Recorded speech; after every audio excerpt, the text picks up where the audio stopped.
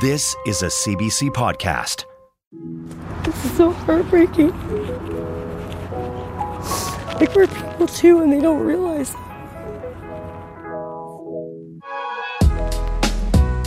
Hey, I'm Clare Bonnyman, and This Is Edmonton, a local podcast from CBC News. If you've checked out our site recently, you've probably seen a headline about encampments. It's not solely an us problem, but our issues in housing and homelessness have made national headlines. So what happened, and where are we now? I sat down for a debrief of sorts with Wallis, Snowdon, and Paige Parsons, two of the reporters from our newsroom that have been covering this story for the last few weeks and reporting on these issues for years in Edmonton. Hey, guys. Hi, Claire. Hey. This issue's really broad, but from your very experienced at this point perspectives, when did this most recent aspect of it kick off? So back in August of 2023, the court aspect got started. And what happened was a group, they got together, they're called the Coalition for Justice and Human Rights, and they decided that they wanted to help represent the interests of people who live in encampments, people who are homeless. And so they filed a court challenge, and ideally what they would have liked to be able to do was go to trial and argue that the city's policy of taking down encampments, taking down homeless encampments, is unconstitutional, that taking away people's property, and like when they take away they often end up throwing a lot of stuff in the garbage, tents, whatever people have. And so they were saying, that should be illegal, like this is unconstitutional, these people have nowhere to go. And they argue that there isn't enough shelter space for these people, so you're basically taking away their only option. Right. But as the court system tends to do, things move slowly, right? So we heard that the challenge gets filed. They wanted it to be heard right away before winter started, but it wasn't.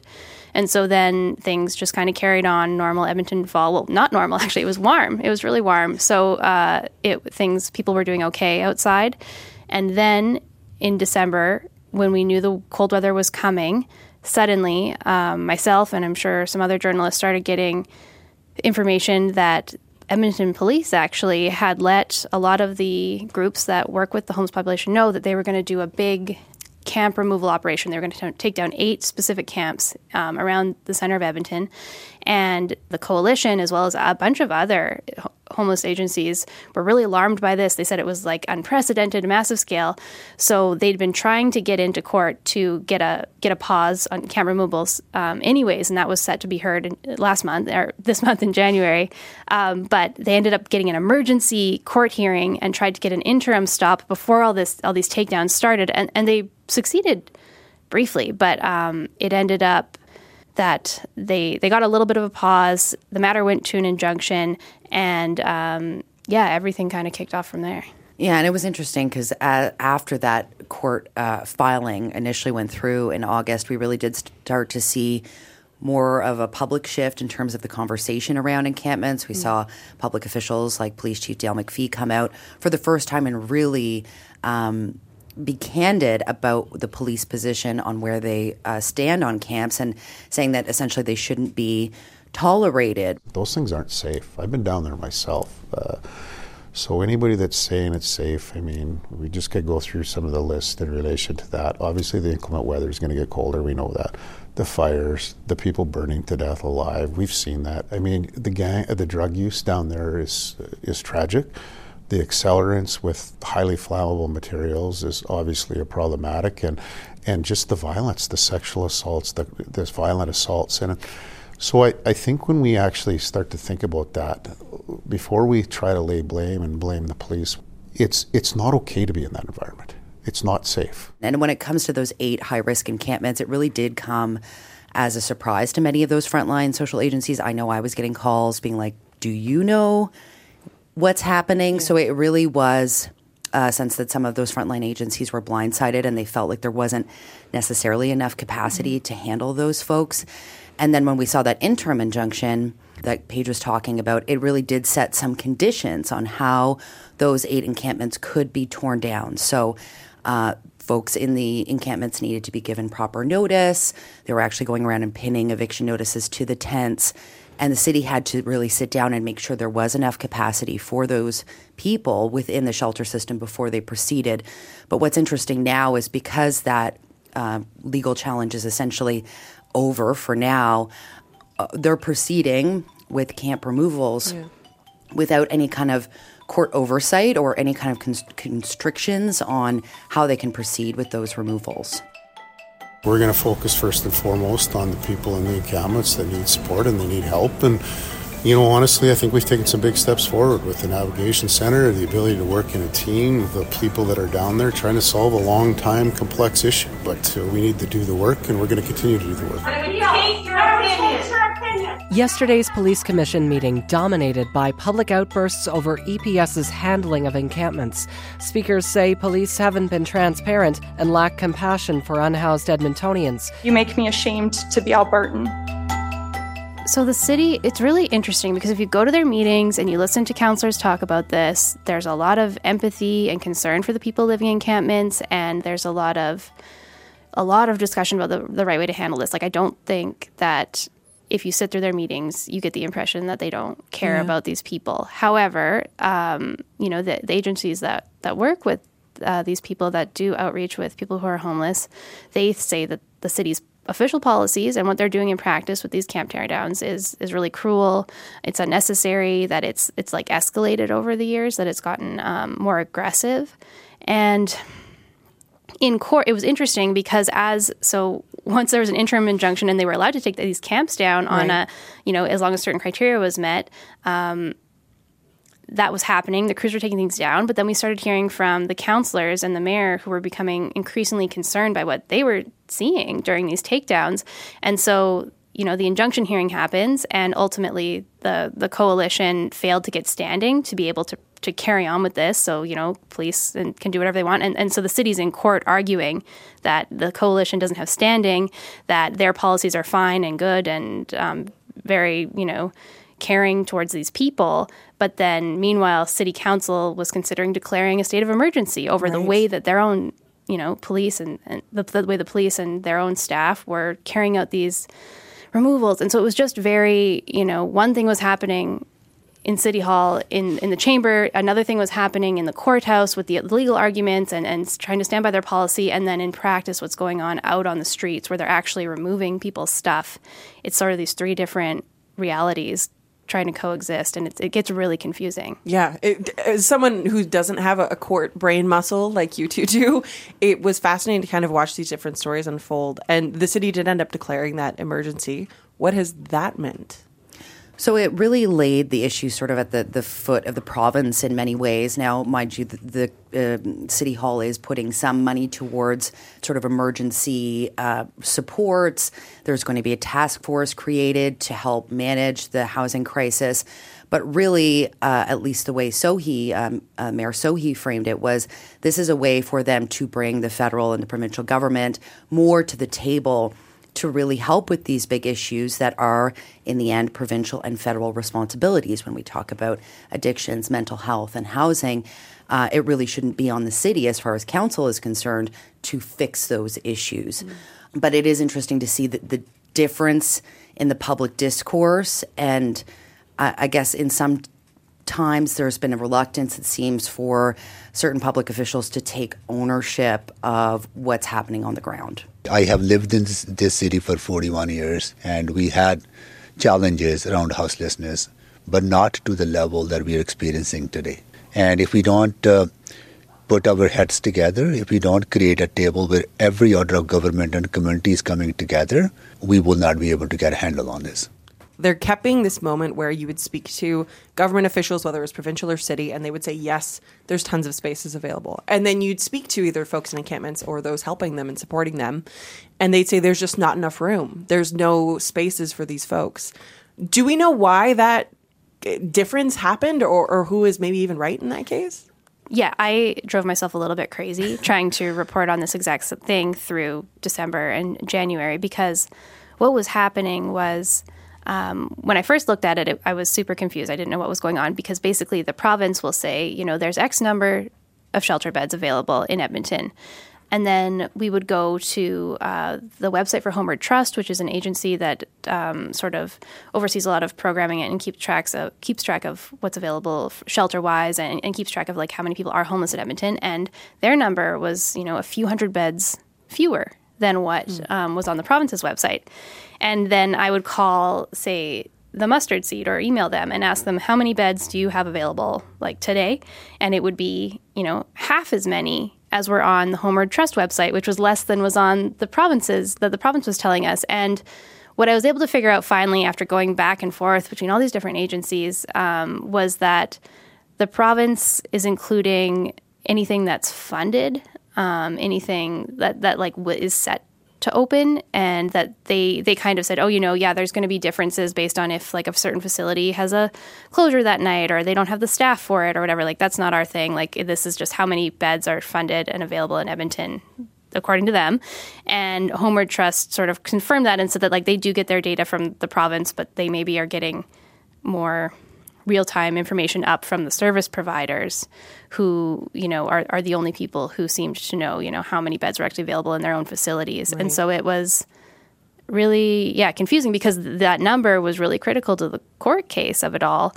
But nobody knew who was right. And it just became confusing and it changes every day, how many beds are available. Like and there's been a ton of money poured into this. So beds are opening, but it's hard to pin down that figure. It's still kind of hard to pin down that figure. It is, and I reached out to the province just late last week just to make sure we had the latest tally.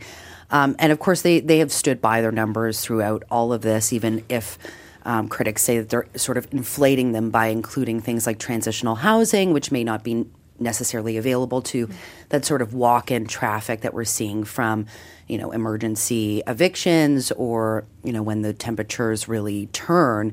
So in their statement to me on Friday, they said there's over 1,800 spaces available in Edmonton, and that includes more than 1,400 spaces operated by frontline partners.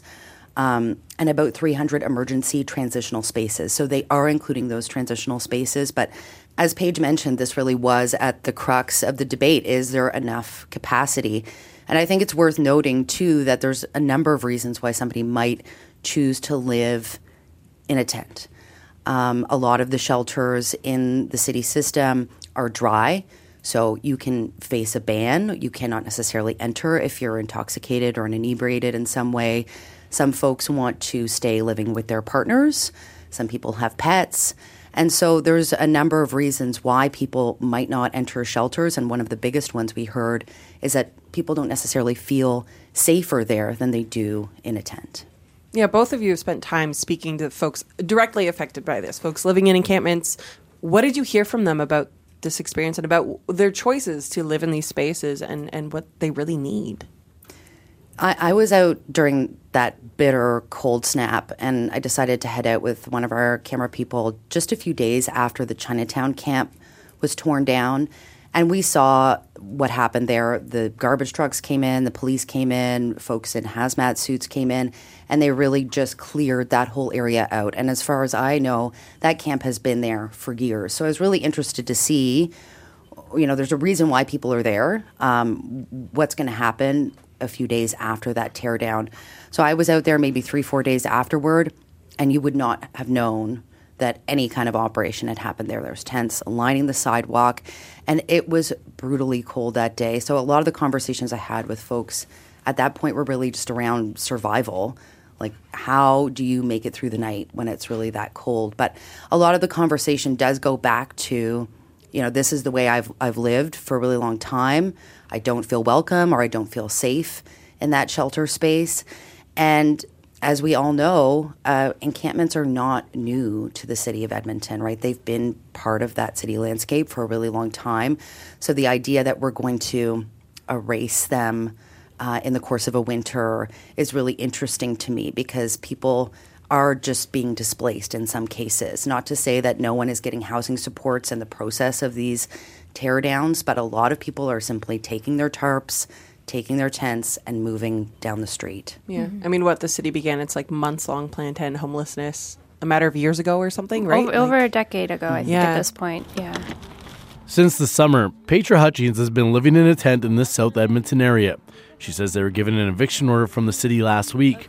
Now, this morning, they were told to clear the site as it's private property, something she expected, but it's still overwhelming. This is so heartbreaking. Like, we're people too, and they don't realize that. It's so hard.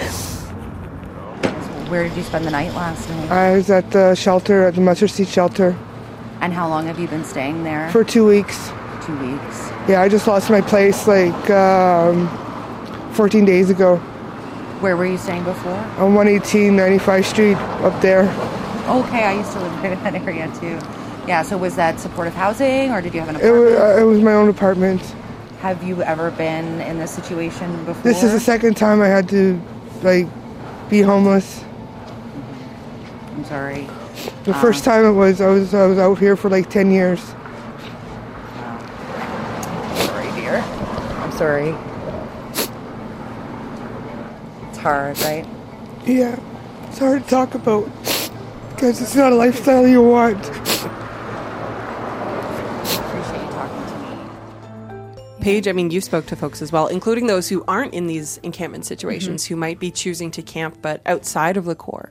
Yeah, and people that are out there that are living, in the river valley, in ravines, on the side of the road, it's all the reasons that Wallis just said about why they maybe don't want to be in a shelter, but it's also that they don't want to be downtown because they don't like how busy it is. I spoke to people who are trying to stay sober and they don't want to be around drugs and gang activity. That there's just a bigger volume of people downtown. There's more social disorder. We've heard a lot about that over the last few years, and they're not happy about it either. They don't want to be around it. They want to live somewhere quiet, and to the point that there's a lot of attention on encampments this year, but people have been out there for a long time. For years, people have lived in very remote areas of the city, and sometimes you'll come across them and see them, and sometimes you won't. And there are more people out there now. It's more visible, and sometimes people are the workers that I spoke with and the people that I spoke with. Sometimes they decide to set up along the side of the road where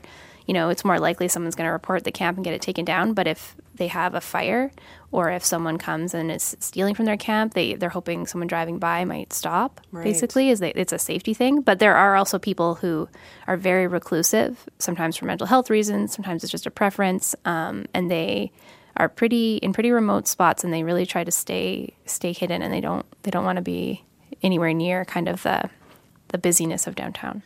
I hate to use the word effective because it's effective according to who, but has this action been taken by EPS in the city made any difference? Has it been effective in their eyes to what they were trying to achieve? It's hard to know. As you say, it depends on who you ask whether this is an effective strategy. Certainly, folks who advocate for people experiencing homelessness in Edmonton would say that this is not an effective strategy, that you are effectively displacing the problem and uprooting people and putting them at risk in the process.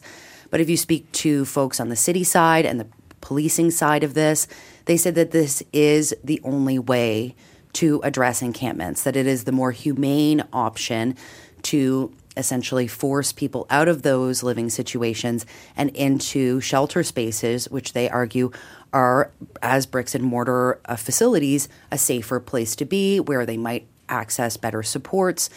And in hearing on the policing side of it, their argument is, okay, we may be displacing some people who are victims of crime, who are just vulnerable people, but we're also disrupting the criminal element they believe is extremely embedded in most of these encampments. Yeah, and when you talk to these people, though, and especially I'm thinking of the folks I talk to who are, out in the West End or on the South Side, they also think this is inhumane. I was out there the day or two before it got very, very cold, and they were, you could see the fear on their face. They were terrified about if they were going to survive, and these people have, visible frostbite wounds on their face and hands. Fight last year, so it gets cold for some of us that have already gotten frostbite, so. It's Anson Palmer's fourth winter living on Edmonton streets. With temperatures dropping, he and his fiancée are bracing for things to get tough. And it's a hard thing to do, but some of us like to be out here better than in shelters or something like that. The uncleanliness. The places are filthy. Bed bugs and cockroaches and people stealing shoes off my feet. It's quieter. Not a lot of stuff goes missing or anything else like that. They don't think it's a good place for them to be living either. It's not like they want to be out there, but they do feel like it's their only option because like they really, really don't believe they can go to shelters. So this is sort of what they're left with. And they have interesting ideas, about what they think would be better. Like what?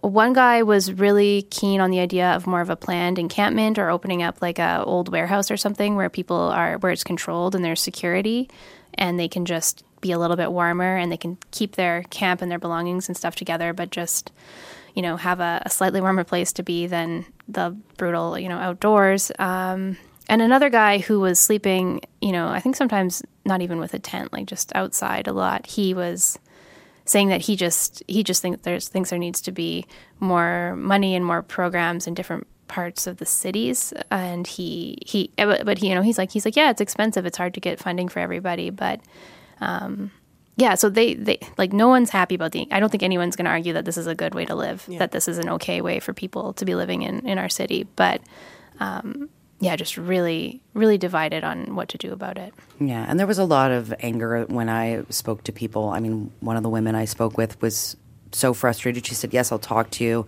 And then she just had to walk away because she was so angry having seen, and it wasn't even her tent. It was a neighboring one's, right? She saw it torn down a few days before. And I think people who live in those situations maybe do have some of the smarter solutions about how best to help them. And I think it's an interesting question because we don't really know.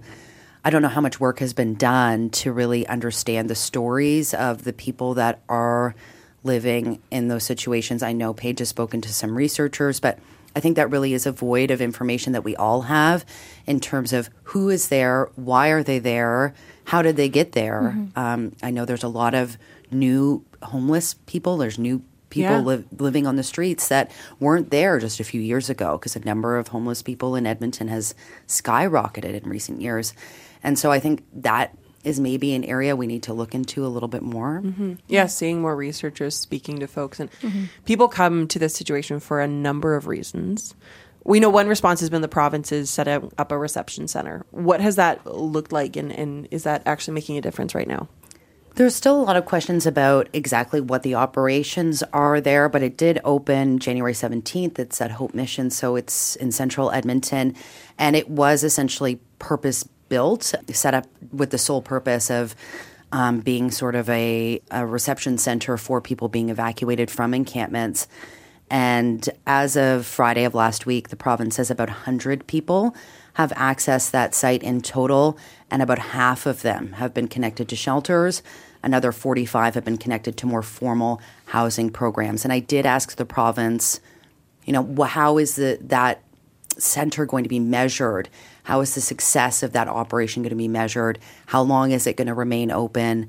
And they didn't have answers for those questions. So it is new. It's unclear how long it's going to remain operational. But to me, it does really beg the question, if they're setting up that facility and it's going to be running every day, there does seem to be a plan to make it justified in the sense that they're going to keep doing encampment teardowns. Right, and they have a place to put them. And they need a place to put them. And I did speak to some folks on the front line late last week, just, what are you hearing? Now that the lawsuit is over, it hasn't been as prominent. We haven't been maybe tracking it as closely because we don't know where and when they're happening. And what I'm hearing is that they are continuing at this sort of relentless pace that we've seen so far this winter, and that because the lawsuit is over now and those restrictions that went along with the injunction are gone, people are not getting the kind of formal notice that they were before. So this is what frontline outreach workers are saying, is that basically police are showing up and they get handed the eviction notice and then they need to basically leave that day. And there's a real concern about the human cost of that policy as it goes forward. I want to ask both of you, as folks who have been working as reporters in the city for a long time, lived in the city for a long time, does this conversation and this reporting on this issue, does it feel different right now? Yes. How? Yeah. So the story I did right before the cold snap, where I went out to the outskirts encampments and talked to people about why they were out there, I did the same story basically when I worked at the Edmonton Journal in 2019 during this time of year, super cold snap, talking to people in remote camps, going out with outreach workers. People were out there for many of the same reasons, like why they are now, but all of this sort of heated public debate was absent from it, and the removals were not as being done as aggressively at the time. And there was also, half the number of homeless people in Edmonton as there are now. So there was fewer camps, and there's been more complaints about camps. But something that always stuck with me from that interview, one of the interviews I did that day with a worker who did outreach with that population, said, we've never found a deceased person in these camps. My team hasn't come across anybody who's died yet, but it's just a matter of time. I'm afraid that it's going to start happening. And this year, when I talked to people at that same agency, they found a number of people who've died in their camps. And that didn't used to happen. And so I think that's really troubling. And we've heard from, the agencies that work with this population that this past year has been the deadliest ever, because they do track how many people in their community die a year. And it's just the danger for this community has gotten so much worse. And the other thing that I've heard from a few workers is that public empathy and sympathy has decreased over time. That this is not. It doesn't feel. Edmonton doesn't feel as open to, being humane with these people and in their response as they were 5 years ago is basically what I'm hearing. Even as the conversation has seemed to get louder. And of course, it's not everybody. There's like a lot of people who still feel that way. But just I've heard that, things have shifted. It's more, the response is to be more proactive, more aggressive than it was previously for whatever reason. Yeah, and I think even in the conversations we've had in our newsroom, you're talking about policy and what makes a camp high risk in the eyes of the city, what's happening next with the injunction.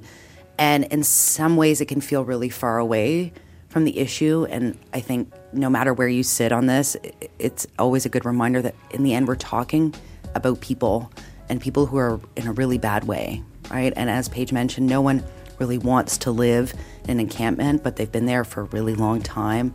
And so I think it's a really good reminder just that, we are talking about people at the end of the day and not policy and not court cases, right? This is Edmonton is a local podcast from CBC. And our team this week is Leslie Goldstone, Jaskirat Bandar, and Dave Bezier. This is Edmonton is recorded on Treaty 6 territory, the traditional gathering place of the Cree, Saulteaux, Blackfoot, Métis, Dene, and Nakota Sioux. Email us a question, comment, or story idea at thisisyeg@cbc.ca. Leave us a rating or a review wherever you download the show, and you can find us wherever you get your podcasts.